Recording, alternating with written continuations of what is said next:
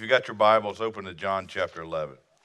Yesterday I preached the funeral of Dick Esty, and being Valentine's, I wanted to talk about love today, and there was no greater story that I could see than the story that I talked about yesterday. Yesterday we had a request that, in the funeral that we would really focus on, really making a commitment to believe that Jesus was Messiah. And that's kind of the focus that we had yesterday. But I can't get out of this passage of Scripture without saying, man, the church really needs to get a hold of everything that's revealed in this passage. So I went back to it, and we're going to hit this one hard this morning for us. It's going to be a lot different, and I hope that you have an idea of the magnitude of the story and everything that God wants to reveal about himself. The thing that makes this story, to me, one of the most important stories in Scripture for me is that it is so real life, and it really deals with the dependency upon God, Stephen, that we were just singing about and that you just talked about. This idea that we're going to join him. It really comes alive strong in this passage of Scripture, and it shows so many different weaknesses and frailties and personalities that enter into the picture of this walk of faith. And so we're going to kind of hit on all of them. You need Jesus, you and I need Jesus to really be effective in the ministry that he's called us to as sons and daughters. And so as we begin, I'm going to kind of work backwards, and I'm going to kind of break it down. In the book of Ecclesiastes, the author has lived a pretty long life, and he's at the end of his life, and he has this conclusion that he is coming up with, and he says, he just talks about the different seasons. And the importance of God being in every season. Sometimes we think when we do life, again, we've been kind of talking about this is fad in Christianity, or this thought process, all I got to do is give my life to Jesus and all my problems are going to go away. And that's just not the case. There's a season. There's a season. Now, the truth that in the season that you go through, God wants to work in that season for good for those who love him and are called according to his purpose. Those that are doing his will, right? So he's moving something forward in that. And this is what it says about the different seasons. For everything, there's a season, a time for every activity under heaven, a time to be born, a time to die.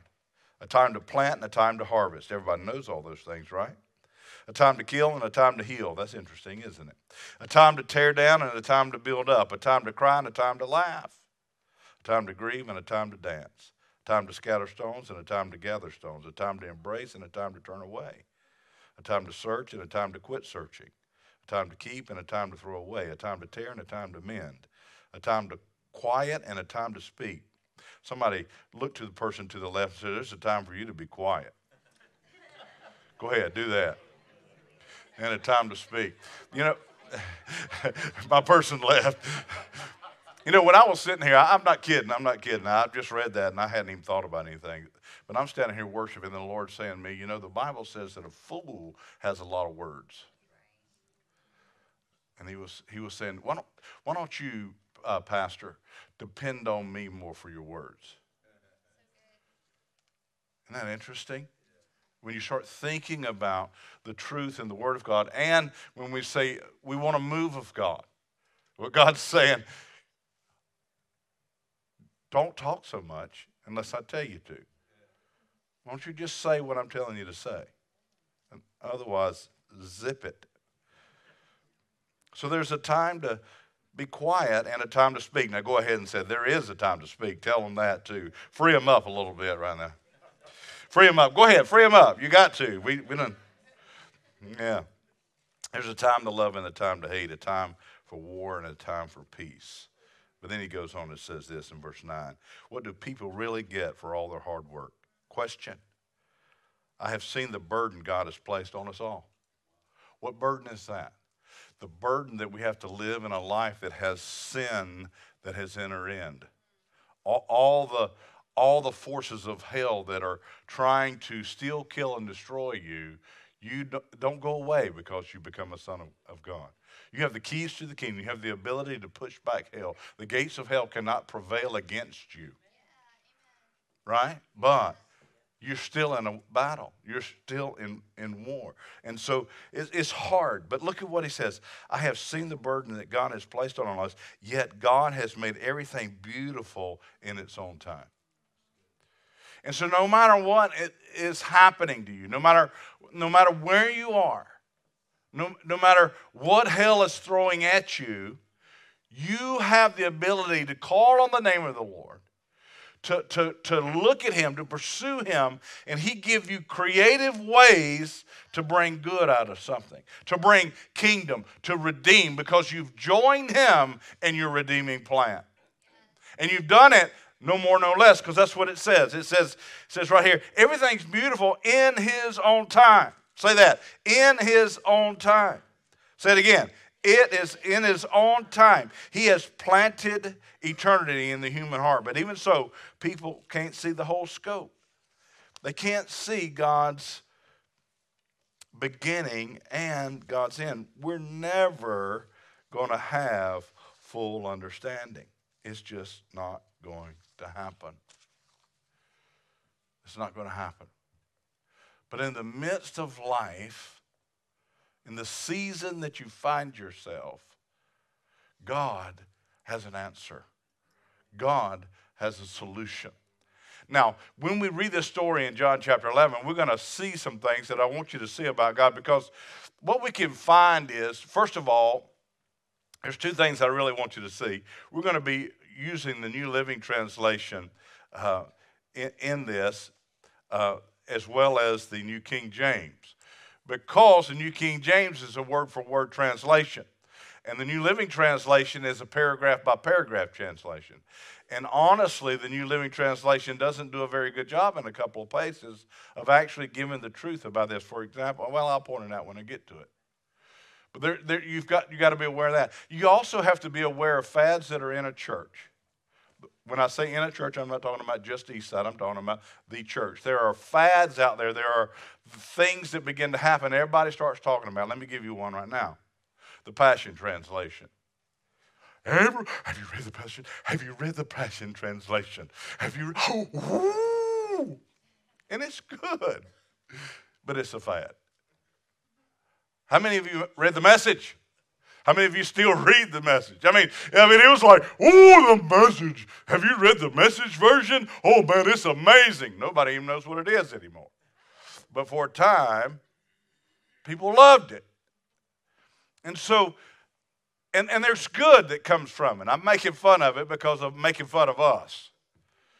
But there are foundational true things that you need to be solid on, and that is you need to have a version of the Word of God that you know is a word-for-word translation. Because I use the Passion. I use the Message. And I'm going to use the New Living Translation. I'm going to use all those things. But I'm going to make sure that what God intended it to say, that's exactly what it says. And you've got to really grab a hold of that. And so we're going to check that out as we go through this story in Lazarus. I'm going to read it from the New Living Translation. All right? There was a man named Lazarus, and he was sick. He lived in Bethany with his sisters, Mary and Martha. This is the Mary who later poured the expensive perfume on the Lord's feet. Matter of fact, just a few days later, and wiped them with her hair. Her brother Lazarus was sick, so the two sisters sent a message to Jesus telling him, Lord, your dear friend is very sick. But Jesus, when he heard about it, said Lazarus' sickness will not end in death. No. This sickness happened for the glory of God, so that the Son of Man will receive glory from this. That'll mess with theology right there. It just messes with people all the time. Why did this sickness happen? for the glory of God. What?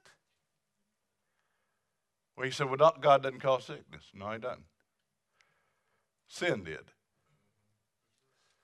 But God allows it. That'll mess you up too. Why? In this particular case, for the glory. And we're going to talk about what glory is in just a minute. He says it happened for the glory of God, so that the Son of God will receive glory from this thing. So although Jesus loved Mary, Martha, and Lazarus, he stayed where he was for 2 days. Now listen to what I'm saying here, and I really want to get this across. This is strong, and I'm going to come at some thinking, so y'all don't get mad at me and leave the church. But I want you to think it. I want you to just think about it a minute. There's this fad that's going on that you just pray for everybody. Because God wants everybody healed. That's really big right now. I mean, it's everywhere. Does God want everybody healed? That's truth, right? But you pray for everybody, and you're going to make a fool out of yourself.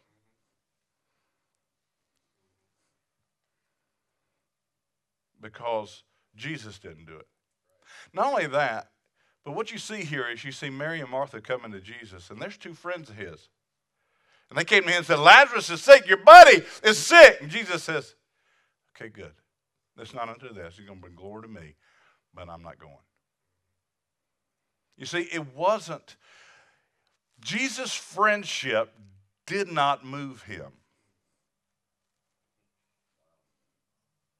He didn't have this emotion come upon him. Let me go to the rescue. I've got the keys to the kingdom. He didn't do it. He did not move. Now we're staying here. Why? Because he already knew, God had already spoken to him what was going to happen. This is going to happen. But it's going to happen when God says it's going to happen. If he goes too early, it don't happen. You tracking with me? And so there's this, do you want the glory of the Lord? Do you want more? Do you want to see a move of God? You cannot see a move of God just because you want to. There comes a move of God because you're obedient to him, because you're dependent on him, because you're in relationship with him, because you have the ability to hear his voice, and then you're willing to respond to that voice even when it makes a fool out of you. But you don't go just acting on your own, even though you have the keys. And the reason I say that is Jesus didn't, and he was the key grabber. He's the one who went and got him back. He didn't do anything unless the Father said do it. And he knew why he came.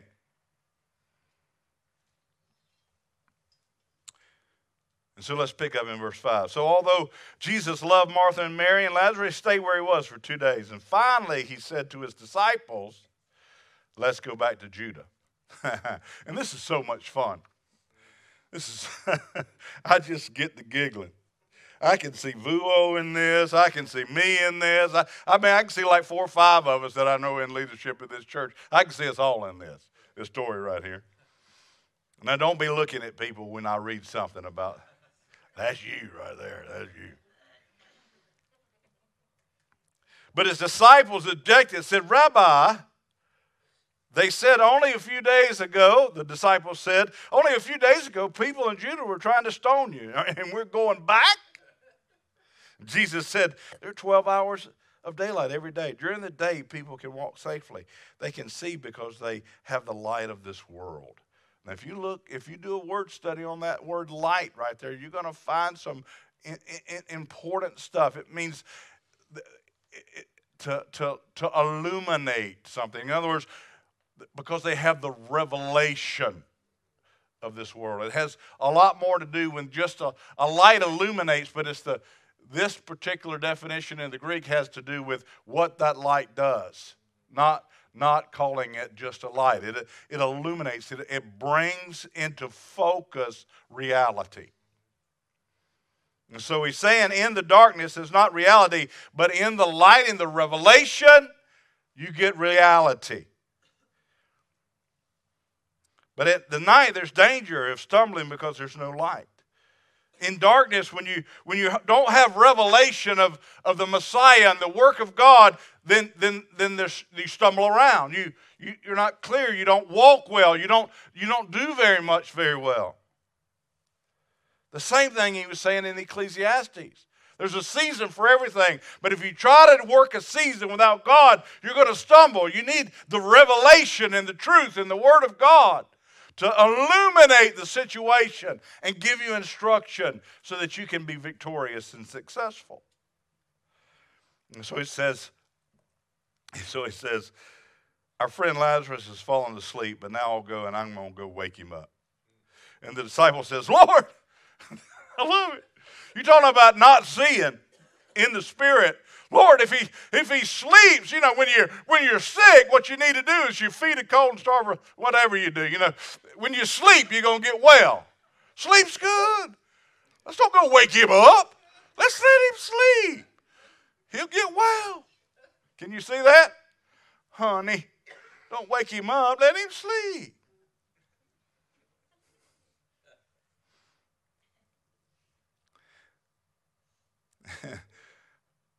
And Jesus said, he's not sleeping. He's dead. So he said to him, Lazarus, he's dead. And for your sakes, I'm glad he's dead. I'm glad I wasn't there. For now you will really believe. Come, let's go see him. God, when you say, we want to move, God, what God's saying, I want to move too. I want to move too. I want to bring you revelation. I want to illuminate my plan in your life, in your season. I want to illuminate your season. I want to give you creative solutions. I want to empower you to bring kingdom. I bring redemption and reconciliation to everything I do. That's who I am. You can't change that. I want you to join me in that process. I want to illuminate that. So, let's go see him. And then Thomas, he was nicknamed Vulo. The twin, I'm sorry. He said to the disciples, yeah, that's a good idea. Let's all go. We'll all die. Yeah, that sounds great. Let's all go back to the jail where they're trying to stone you, and we'll all go with you, and they can stone us all. That's a great idea. Isn't that great? Yeah, I'm not making this up. This is written right here.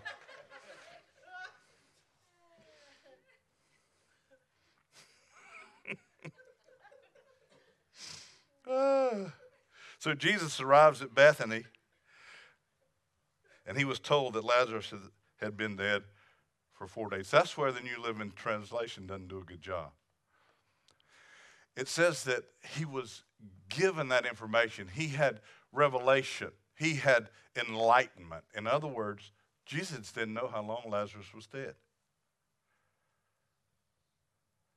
He didn't have all the information. He was gone, but he was human. If you'll look up the Greek in that word, and I can read it in a different translation other than New Living, it has this idea of imparting information, wisdom, getting insight. He was dead for 4 days. Jesus is like 4 days, okay? All he knew was that he wasn't supposed to go, and so he stayed for 2 days. All he knew was that God was going to get glorified. And all he knew that God was going to use the situation to bring glory to Jesus. That's all he knew. And all he was trying to do was walk with God in the moment and not do any more or any less than God was telling him to do, the Father was telling him to do, so that victory would come. And the thing that God intended would actually be carried out. You see, what we do sometimes is we just rush out and we try to do things when we're really not dependent upon the voice of God. We haven't really mastered that yet. And what I'm saying with that is I don't want you to be weak, and I don't want you to not master it, and I don't want you to not go. I mean, all those are wrong. You got to go. But you got to listen. God wants to train you. He wants to give you more. He wants to move in your life. You've got to expect. You've got to grow. You've got to receive the things from God that He wants to show you. You've got to fine-tune your skills of hearing the voice of God. You've got to gain in your confidence of hearing Him. How do you do that? You make mistakes. You're not going to get it right every time. And you've got to be willing to make mistakes to actually do it. If you're scared that the first time that you make a mistake, you're going to stop being a son of God as far as the call is concerned, then Satan wins the battle. He wins the war. You've got to learn how to hear the voice of God and how to respond to it and move in it. And so Jesus is saying all this to the disciples. The disciples haven't got the illumination or the revelation that Jesus has gotten from the Father. They're still in the dark. They're still thinking, all right, let's all go. We'll all die. You know, Jesus, are you sure about this? Can you imagine? I can't imagine living with Jesus going, that's not a good idea, Jesus. Have you really thought about this? Have you prayed about this, Jesus?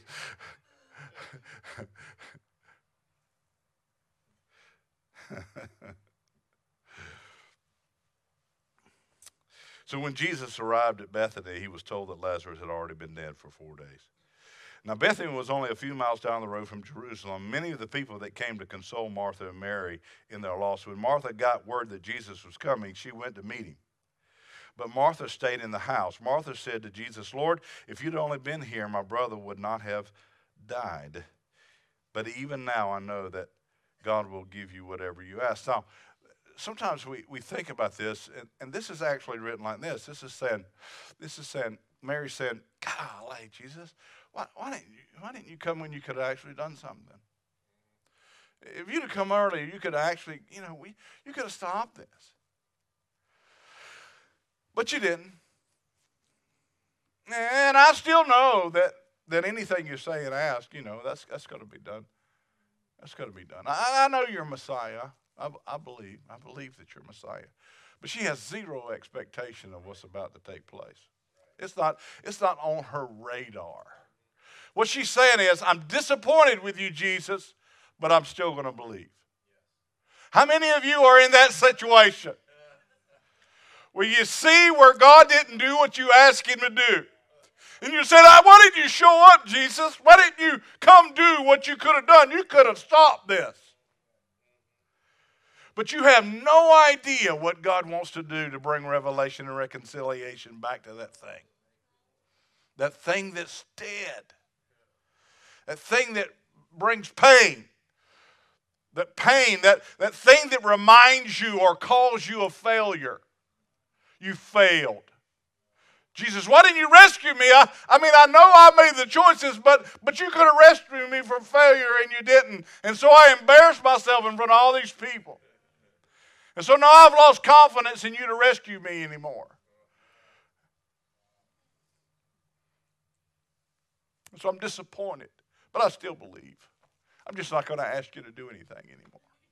I don't have any expectation that you're still going to begin to move in the thing that I think is dead. Somebody say hallelujah. Come on.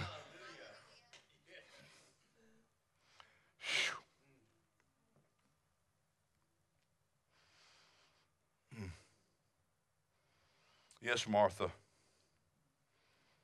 Let's see.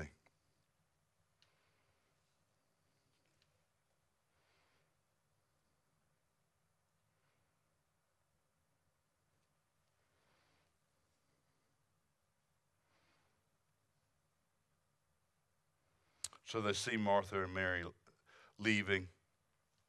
and then consoling them. And when Martha got the word that Jesus was coming, she went to meet him. But Mary stayed in the house. Martha said, Lord, if you'd have been here, my brother would still be living. And Jesus said to her, your brother will rise again. And Martha begins to have a theological conversation with Jesus and begins to let him know theology.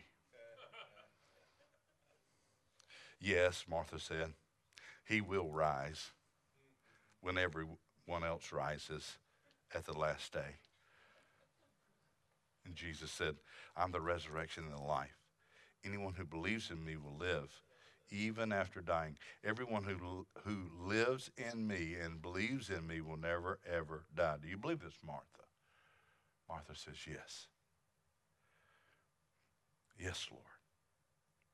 I've always believed you're the Messiah, the Son of God, the one who has come into the world from God. Then she returned to Mary. She called Mary aside from the mourners and told her, the teacher's here and he wants to see you. Whoosh. Whoosh. Right over her head. She hadn't got any of this stuff that Jesus is trying to tell. I'm promising you, I believe with all my heart that when Jesus is speaking these words, that the revelation of the truth is available to her. But she just doesn't have eyes to see or ears to hear because of the condition and the place that she's in. Jesus is trying to illuminate the situation, but because of her position, she just goes on about her deal. And she runs in to Mary. Now, Martha is the busy one, right? She runs into Mary. She returns to Mary. She calls Mary aside and said, the teacher wants to see you. So Mary immediately went to him. And Jesus stayed outside in the village at the place where Martha met him. When the people were at the house consoling Mary, they saw her leave so hastily, they assumed that she was running to Lazarus' grave to weep, so they followed her there. And when Mary arrived and saw Jesus, she fell at his feet and said, Lord, if only you had been here, my brother would not have died. When Jesus saw her weeping and saw the other people wailing with her, a deep anger welled up within him, and he was deeply troubled. Where have you put him? He asked. I want you to see. There's a great combination of emotions that are happening here that we need to grab a hold of, that we can use as followers of Christ. The first one is Jesus didn't, again, his friends could not move him to respond. They just couldn't. He was going to listen to the Father, and he was going to respond. He immediately began to expect the Father to have a reconcilable, redemptive program in place for this event. And the Lord was giving him information, but not all of it. And he left and did what the Lord said. And then he gets there, and he's got a holy anger. The reason I tell you this is he's mad. Why is he mad? He's mad because he has illumination. He's mad because he has understanding of what hell has done. He's mad because he knows that it's only hell's intent to make you emotionally dysfunctional, to cause you pain. God's desire is not to cause you pain. God's desire is to love you and to comfort you and to make you joyful and happy. It's the joy of the Lord that gives you strength. It's all those things. And that force that caused death caused an emotional response that was contrary to what God intended for mankind. And so Jesus sees that and is mad. What's he mad at? He's mad at hell. He's mad at the results of hell, the condition of the human soul because of the results of hellish forces. Where have you put him? And they said, Lord, come and see. Then Jesus wept. And the people who were standing by said, see how much he loved him? But some said, this man healed a blind man. Couldn't he kept Lazarus from dying? Now, this is all going on around him. Now, don't act like you hadn't ever done the same thing.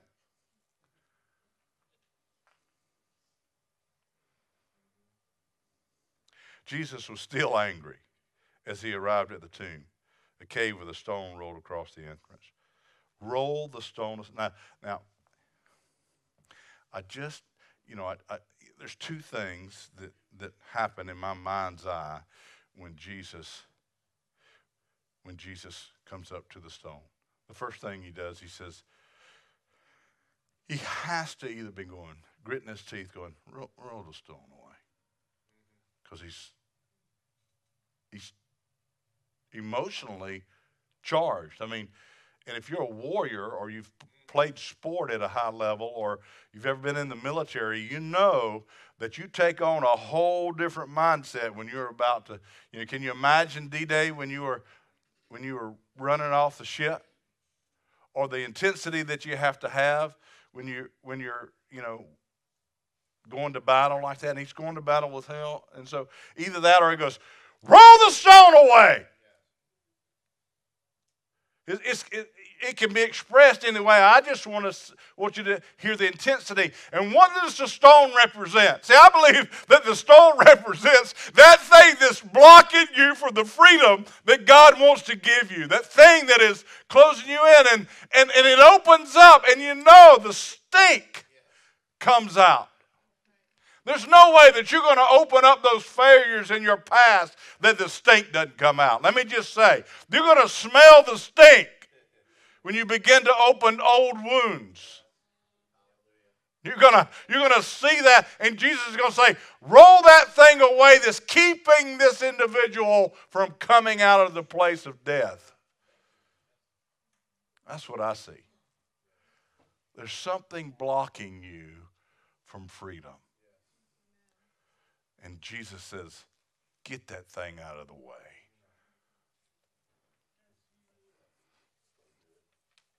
Get that thing out of here. Lazarus, Drew, Kim, come out. Come to the place of redemption. Come to reconciliation to me. Come to a place of victory. Come to a place of healing. Come out.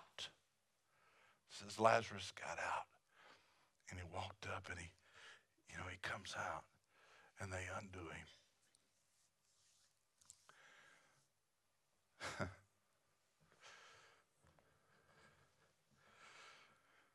Let me just point out one more thing. Jesus responded. Is he responding now?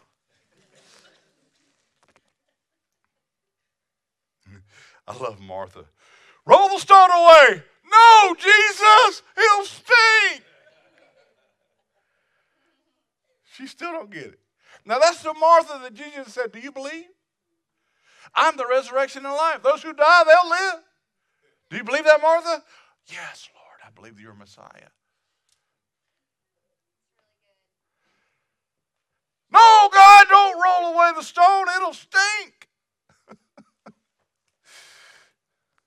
Jesus responded, didn't I tell you that you'd see the glory if you believe? So they rolled the stone aside, and then Jesus looked up at him and said, Father, I love this. Listen, Father, thank you for hearing me. You always hear me. Listen to his posture. He is confident. He's confident in his relationship with the Father. Are you? You say, I want to see him move. Well, God said, I want to give you confidence in your relationship with me first. You want to see him move? Get confidence. You see, you don't bring anything to the table to restore relationship back to me. I brought it all. I brought Jesus to the cross. I put him in the ground for 3 days. We conquered death in the grave. We went down to hell and got the keys. We brought them back. We rent the veil from top to bottom so that you can come into the Holy of Holies, so you can come boldly to the throne of grace, the power of God that can move in your circumstances that does more than you can do on your own. That grace, you can move in that grace. You can have revelation. Your life can be illuminated, and you did nothing except say, I believe. You said, I believe. God says, all this is available. Now get confident in the fact that if you ask, I hear you. Are you confident that when you pray, the Lord hears you? Jesus was. You always hear me. But Lord, I said this out loud, not for my sake, because you and I have already had conversation. How many times do you go into situations that are tough situations without having conversation with God and instruction first? Jesus is not winging it. He's not winging it. He's prepared. He's talked to the Father. He's fasted. He's prayed. He's ready. He's got vision. He already knows he's going in. But he said out loud, for the sake of all these people standing here, so that they will believe that you sent me. And then Jesus shouted, Lazarus, come out! And the dead man came out with his hands wrapped, and they unwrapped him, and they let him go. They let him go.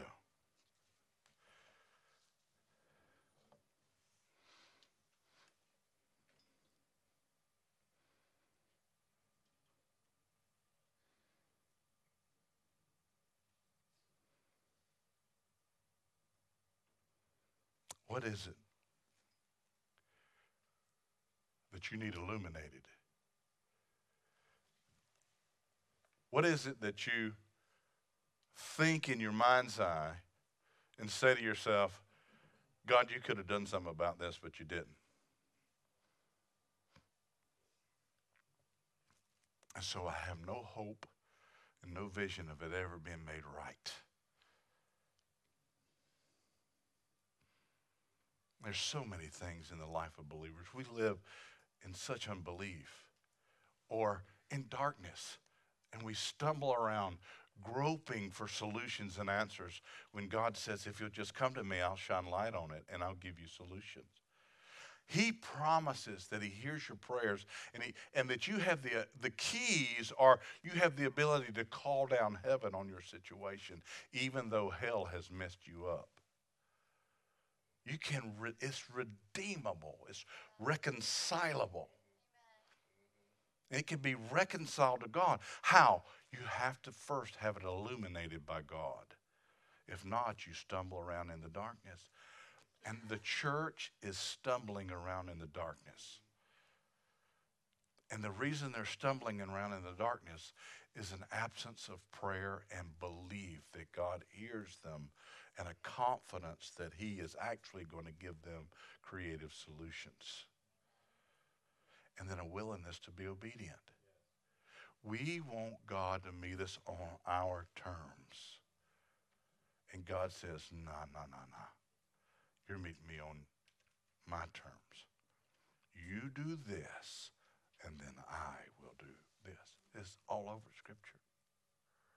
Come to me, all who are heavy laden, and I'll give you come, I bring rest.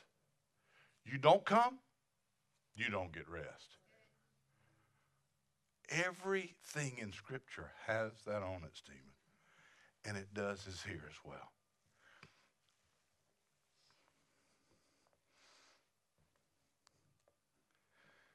This is the Passion Translation, just because I smashed it just a little bit earlier. I didn't really smash it. I really like it. I just want you to make sure that you've got something that you can get the fullness of everything. But this is 1 Thessalonians 5 in the Passion Translation. It's amazingly good. It says this, now may the God of peace and harmony set you apart, making you completely holy. And may your entire being, your spirit, your soul, and your body, your spirit, your soul, and your body, be kept completely flawless in the appearing of our Lord Jesus, the Anointed One. The one who calls you by name is trustworthy and will thoroughly complete his work in you. We prayed and we asked God to bring healing to our mind, our soul, and body. Our staff at a retreat, we said we want to grow up a church that is physically, spiritually, and emotionally healthy. That's your soul. We want your soul to be healthy because God redeems all our mistakes. God redeems and reconciles all our hurts, all our past, all our choices. God says, I got solutions for that. Call upon me. Let me illuminate it. Let me shine light on it. Let me give you creativity. Let me give you instruction. And I'll bring you to a place of wholeness, mind, soul, and body. That's a move. There's no greater move of God than that. And let me just tell you this. If the church was healthy, mind, soul, and body, the world would be flocking to the church. But the church looks way too much like the world, broken and dysfunctional, instead of whole and healthy. And the gap is what Jesus prayed. Thank you, God. I know you always hear me. I know you always respond. I know you always have solutions. I know it is your desire. You are my peace. You are my guard. You are my banner. You are my vision. You're my all in all, God. I want to learn to depend on you. And I think that's the message today, Stephen, from the Lord is this. Not your terms. His. Not your plans. His. He says, for I know the plans I have for you, says the Lord. Well, you don't know. Well, what about my plans? No. How about my plans? I'll give you the desire of your heart. I'm going to put it in there, and then I'm going to make it happen. He says about healing your soul, that he does the work. How does he do the work? Well, if you stand with your hands out like this, scared that you're going to get embarrassed, that your worship expression is going to be out of control, or that you push back on the Bible, or you push back on prayer, you're probably not going to get solutions. It's just probably not going to happen. And so there has to be this surrender. If you humble yourself and seek his face, he will hear you and he will answer you. And so my prayer is that he move in me, that he bring light, that he illuminate me, that he show me who he is, his glory. He reveals his nature and his character. And so then I can respond to that. Father, I thank you. I know that's your desire. Your desire is to show yourself to us, that you'll bring glory to the Father and glory to the Son, that you do want to move, but the place of movement always begins with belief. Do we believe? Do we pray? Prayer is not talking as much as it is listening. Can you say about us, like you said about David, there's a man who will do what I say? This is how you know that you love me, that you keep my commandments, that you do what I say. And the Word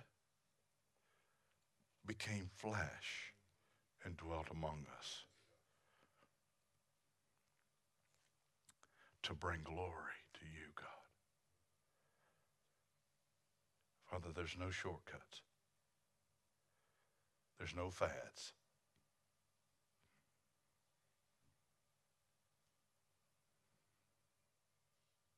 There's just truth. So we ask you, God, illuminate us. Can you say that? Illuminate me, God. Illuminate me, God. Give me revelation. And I can't wait stones roll away. I can't wait for the stench. I can't wait for the healing, mind, soul, and body. I thank you for that. I pray in Jesus' name. Everybody said, amen.